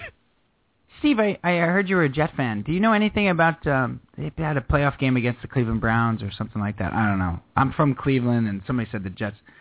Yeah, it was the 1986 divisional playoff game. The Browns won in double overtime, 23-20. The Jets had a 24-14 or a 20-10 lead with 4 minutes and 26 seconds to go. Here's the play calling sequence by Joe Walton. He was the coach of the Jets, and then boom, and away we go. And I have 2 hours on that. I have 2 hours, a solid 2 hours on that. On just the last 4 minutes in overtime. Just the last 4 minutes, 20 double overtime. Right, the overtimes. Yeah, the overtimes exactly. We should wrap up the show, but I want one more each. Give me your dream. And I think we had a call. It might be Elwood. Elwood, if we have to wrap up the show. Please call back next week, buddy. Please call back next week. We want to talk about the Pacers. We want to talk about the draft. Please call back next week if it is Elwood. But we do need to wrap the show. But give me one more. Give me one more. What should we call these? Ask wheelhouses or? These are perfect wheelhouses. It's a wheelhouse ask. Yeah. It's a what? wheelhouse. It's a wheelhouse. I'm not sure what you said, but it sounded like one of my other wheelhouses. I don't think I want to talk about that.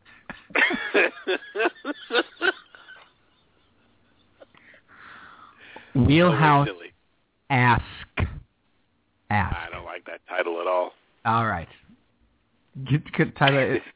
Title it what you want. I guess it was Elwood because the caller left. Elwood, we're sorry. Please don't be mad. We will definitely get to you next week, buddy. We just need to wrap the show. We're indulging ourselves too much, Elwood. Yeah. We're already good 15 minutes over where we should be. But I don't care because this is too good. I was thinking about this all day, like hoping somebody would walk up to me and be like, "So Star Wars, the first episode, the real first episode. Any thoughts on the overall and the plot?" So this is who would love this? Dr. E-Ray, because love this. Oh yeah. He'll be watching a movie that he hasn't seen in a while, and we get a series of texts just to our chat room, and he tears apart the movie limb by limb. In good or bad, great stuff or bad stuff. And we just let it, we just roll with it. It's so great. It happens over the course of like 2 hours. And well, you know what he wrote to me? He actually wrote to me. He's like, you probably walk around all day wishing to yourself, I hope somebody asks me about Jesus Christ Superstar today. Right. I said, well, you know what? Guilty as charged. and the dream comes true. I kind of was secretly hoping that way in the back of my head. It was interesting to me because I am a windbag too. Like I am. I'm a notoriously I'm verbose and I'm a windbag. Like somebody at work will be like, "Hey, Sanpete, did you see that game last night?" "No, sorry, buckle up. we're going to go ahead and talk about it." Yeah. Because I'm a windbag and I have an opinion about everything, and I try to make my opinions informed. And if they're not informed, I try to be quiet, or at least listen to the other side. Quite often they're not informed, but I am a gas bag, so I pretty much love talking about anything. And If asked. If asked, that's right. Yeah. I try very hard not to jump into conversations. I don't like conversation jumpers. So you're not going to walk up to somebody on the street and be like, "You look like you need to know about Star Wars." Correct. That's not going to happen. That's correct. Did you ever see Ice Pirates? Just to random people in the street. Wait, what pirates? Come on, stop. That's right. It's my headset. But I love this idea that it happens so perfectly and randomly with pretty much a stranger. Like those people that are asking me about something at work know me, and they know a little bit about me. So they're asking, I hope, because they want to get my opinion on something. And they value, conversation with me, hopefully. And we've gotten into some humdingers. But I really try not to jump in. But this is the random person on the street or that I meet at the checkout line at the grocery, and they're like, I was watching a documentary on Major League last night. You ever see that movie? I have 276 times. This was my last sports one. I just heard about this 1919 Black Sox thing. I was in Chicago. There was a little plaque or something in Comiskey Park. Do you know anything about that? Yes, I do. My name's Elliot Asanoff. Sit down. So anyway, all right, give me the last one, and let's wrap up. I really nailed the P there. Cal, do you have a music one, Cal? No, I got another baseball one though. Another sports one. Give me the sports one. Cal doesn't care for music. No, this is a combination sports music one. Oh. Did I hear this right? That the Mets made a music video? Did that happen at any point? You know anything about that? Did they? I understand that they made some sort of highlight video for the year in 1986. Did you ever see that? Have you heard of Joe Piscopo? You lost all our cards. Why'd you lose all our cards? The kid's good. Let's start there. Well, you lost all our cards. The gum is already being prepared. And Peach, give me one more. If someone asked me about Douglas Adams, the author of The Hitchhiker's Guide to the Galaxy. That was the other one, right? Someone wanted to talk about those books with me. Woo, boy. Buckle your seatbelts. It's going to be a while. We're going to be here, and we're not leaving until you know everything about everything. Because you, my friend, just asked the world's leading authority, unofficially, unsanctioned. I do go on, Nah. Self-proclaimed. Call yourself a windbag. But, when we talk, our conversations linger because I am also a windbag. Yes. We do co-windbag it. We do. It's great, though. I enjoy it. Our topics we touch on many topics in one conversation. Yeah. This musical with Neil Patrick Harris, Hedwig or something like that? Oh, my God. Can you imagine if someone asked me about that? Well, how long is your program? Let's see. That's where you quote Sleepless in Seattle.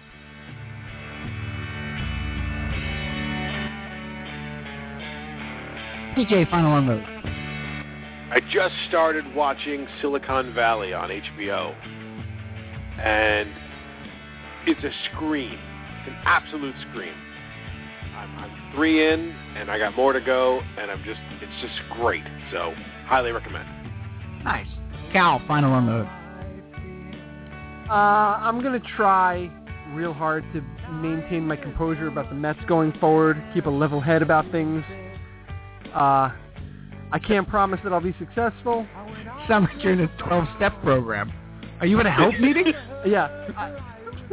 One day at a time. It's a therapeutic episode. Yeah, it's too much. Mets Anonymous. And I can't wait for my daughter to come back tomorrow. She's been gone. My oldest daughter, gone for 2 days. What? Away on a school What trip. What? Can't even talk You about were it. sitting That's why on I this didn't bring it up. information? That's why I didn't bring it up. Can't talk about it rationally. Come Wow. home. Please, come home. Wow. On a very special. And my final unload is my wife, as I mentioned, threw me a surprise 40th birthday party this past weekend.